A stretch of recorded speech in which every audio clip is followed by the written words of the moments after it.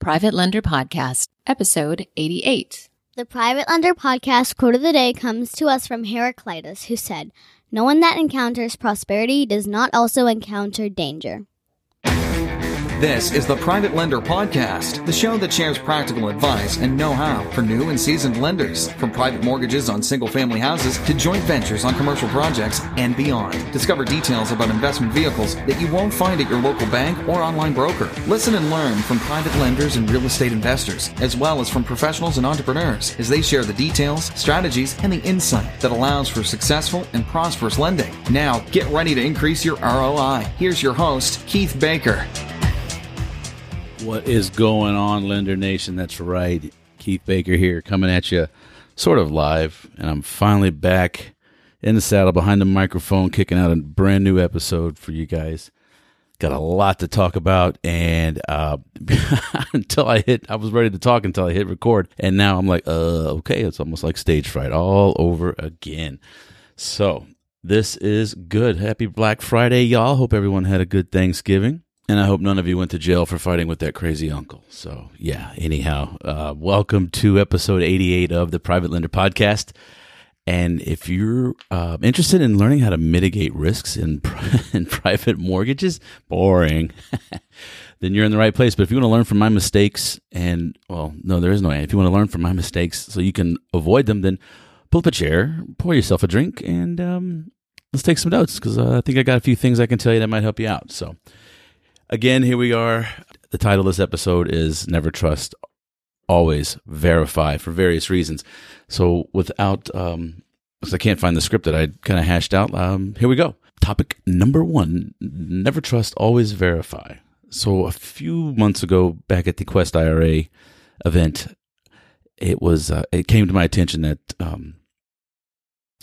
some borrowers were not performing as agreed, and I had interviewed these borrowers on my show, and I had been on their podcast as well, and so it didn't sit well with me, and I don't want to name names because I don't want to. I do believe in due process, and I have not spoken to the said borrower. I've only gotten one side of it, one side of the story, I should say. That be from the lender.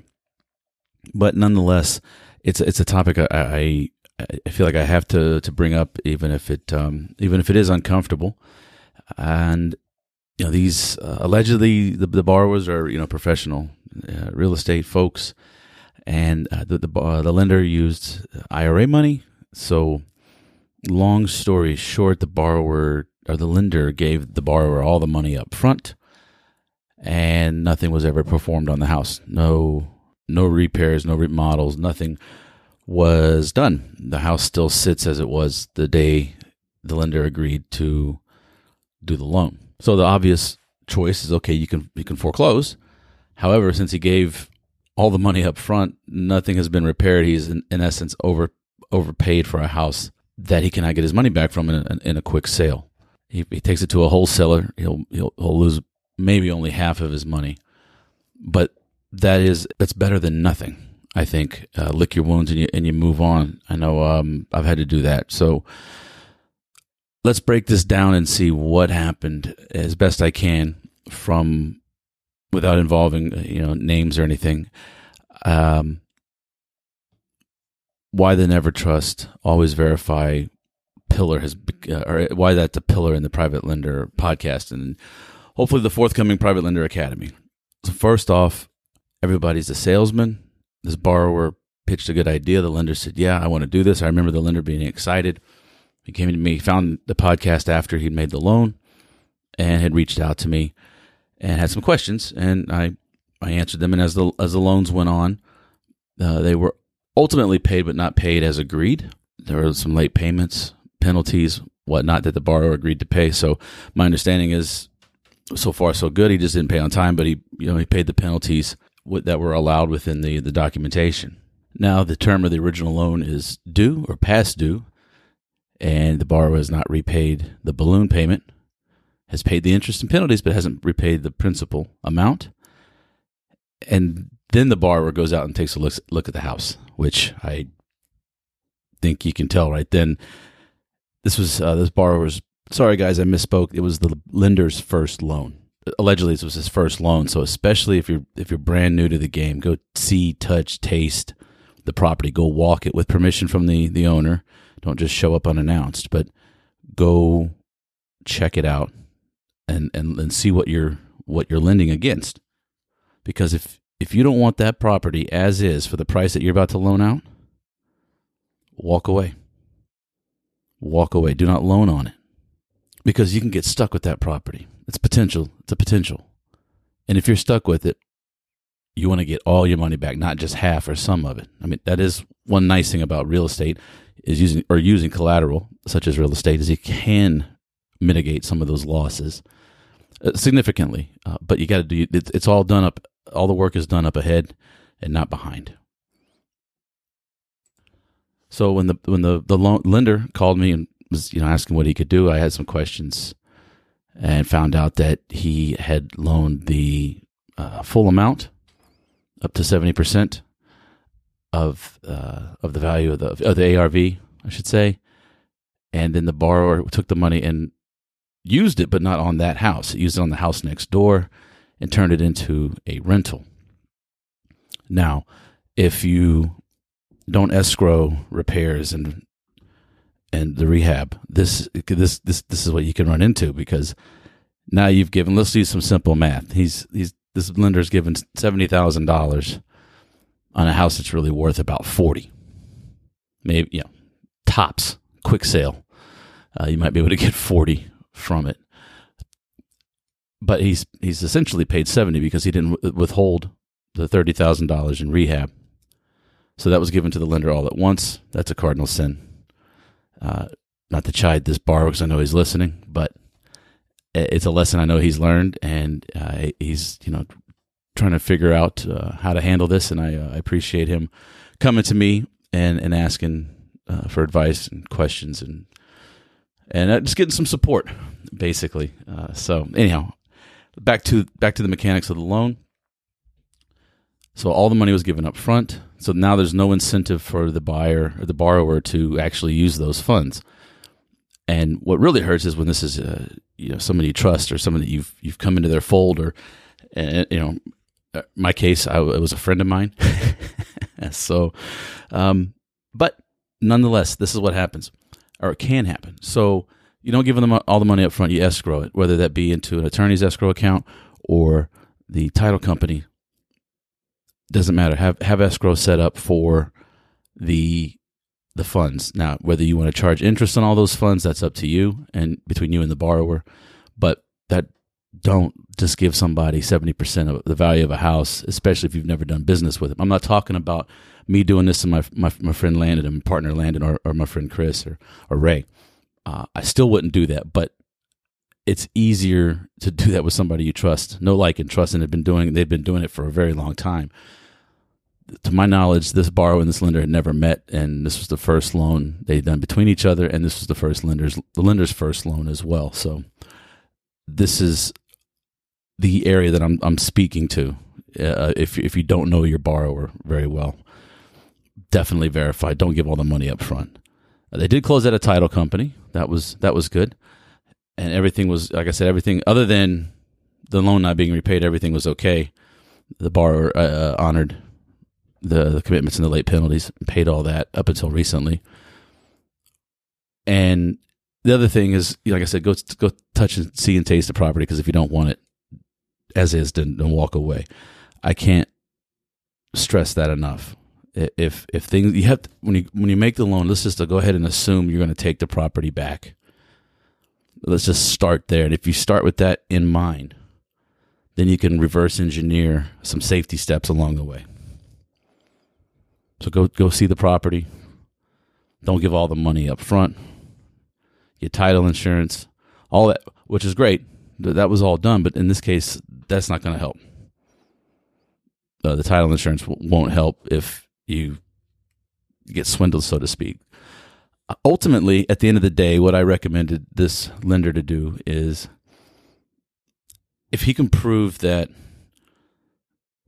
money was agreed and loaned on property A, subject property A, 123 Main Street, all the paperwork was for that, and then no money was ever spent on the subject property, but went to another one, then I think, I'm no attorney, but I would talk to a district attorney and see if I had a case for fraud. Seems plausible, possible, if nothing else. It may not be. I'm not here to speak on definitively on that because fortunately, I've never had to file suit for anybody or for fraud on anybody. But it's an avenue that I would check out if I was in this particular borrower's shoes. As you go ahead and foreclose, get what money you can back, and just add that to the lawsuit if what was lost would be the only thing. I've been kind of noodling on this for a while. It's about the only thing I can think that this lender has left. The only move that he has left. And like I told him, it's got to be legit. You can't just yell fraud. You got to be able to prove it at the same time. So I hopefully will get some updates from this borrower here and there, and I will update you, Lender Nation, as well, because that is the goal of this podcast, is to help keep you safe. And now that I've gotten that over, I don't know if you can tell, now I'm back in the flow. Now I feel like I truly am back in the saddle. So I want to bring up a few other things that I've been wanting to talk to you guys about over the last few months. And now that the hiatus is over, I feel like I can talk. It has been quite a ride, as you can imagine. That I needed to take the hiatus. I needed to focus on a job transition and some family things, which I'm still doing, but I really itching to get back in behind the microphone and talk to the Lender Nation again, and talk about private lending and things that this sounds geeky, but things that I am passionate about. Passive real estate, I just love it. But as you are well aware, and some of you have emailed me, hey, you're going to do another episode. Thank you for that. Over the last few months, got separated, learning a new normal with the kids and the soon-to-be ex-wife, which is so far so good. It's going really well, all things considered. Grateful for that. But I was also able to transition into more of a consultancy career. Still doing insurance, but now I have a little.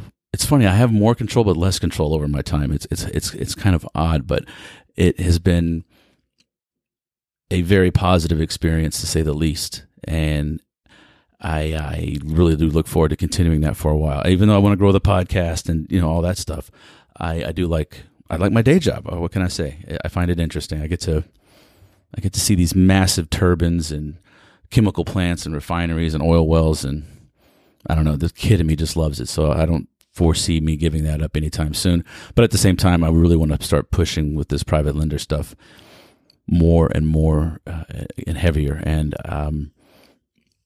one of the coolest things that's happened over the last few months that I've been away is, if you follow me on Facebook, you'll see that in early November, I got to meet one of my heroes, Geddy Lee, bassist, lead singer, keyboard player from the band Rush.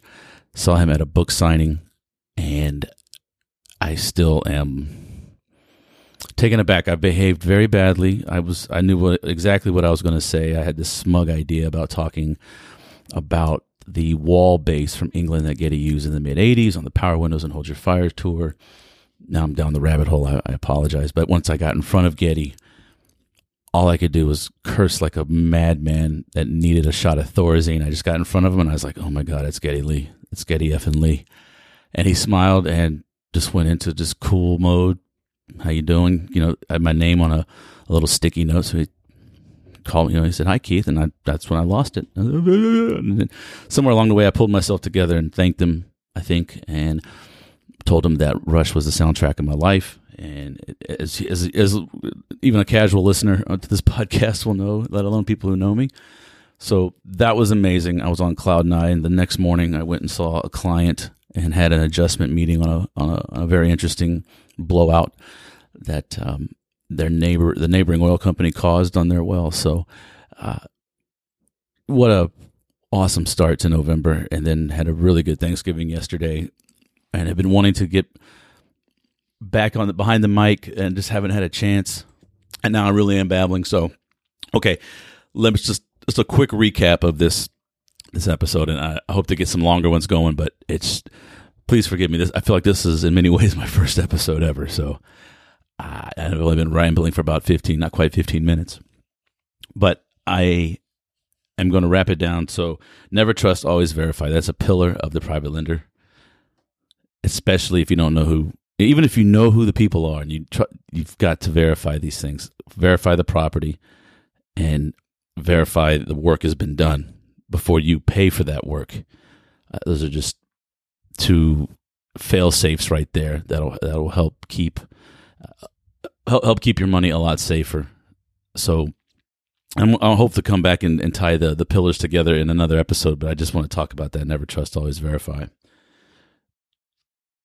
The other thing, I got to meet my idol, one of my idols, one of my heroes, and now I've even more committed to try to help you guys stay safe. And the stories like I've just told you on this episode, I want to avoid that as much as possible. And don't get me wrong, the borrower, I consider a friend, and I've never seen that type of behavior from the borrower. So it all just fuels back into this episode of start with the worst case scenario in mind and reverse engineer it from there. All right, I'm going to try to batch a few episodes, so I'm going to go get some water, pet the dog, and try to crank out a few more episodes. Please keep contacting me. And a special announcement Monday. What is Monday? The December, the 1st or the 2nd? 2nd. So December 2nd, somewhere around 7 or 8 Central Time, I plan to go live on Facebook with Ask a Private Lender. Just log in, connect, and you can text or chat some questions over, and we'll answer them for a little while the kids are away at soccer practice. And hopefully we'll do that every week. So Ask a Private Lender, Monday, December 2nd, somewhere around 7 or 8 p.m. on Facebook. There'll be more at Private Lender Podcast Facebook page, and as well as my normal Keith Baker page. So take care, everybody. I hope you're having a great Thanksgiving, and it's good to be back. Can't wait to talk to you some more. Thanks so much for listening to this episode of Private Lender Podcast with your host, Keith Baker. For more great content and to stay up to date, visit privatelenderpodcast.com. If you enjoyed today's episode, please rate and review, and we'll catch you next time.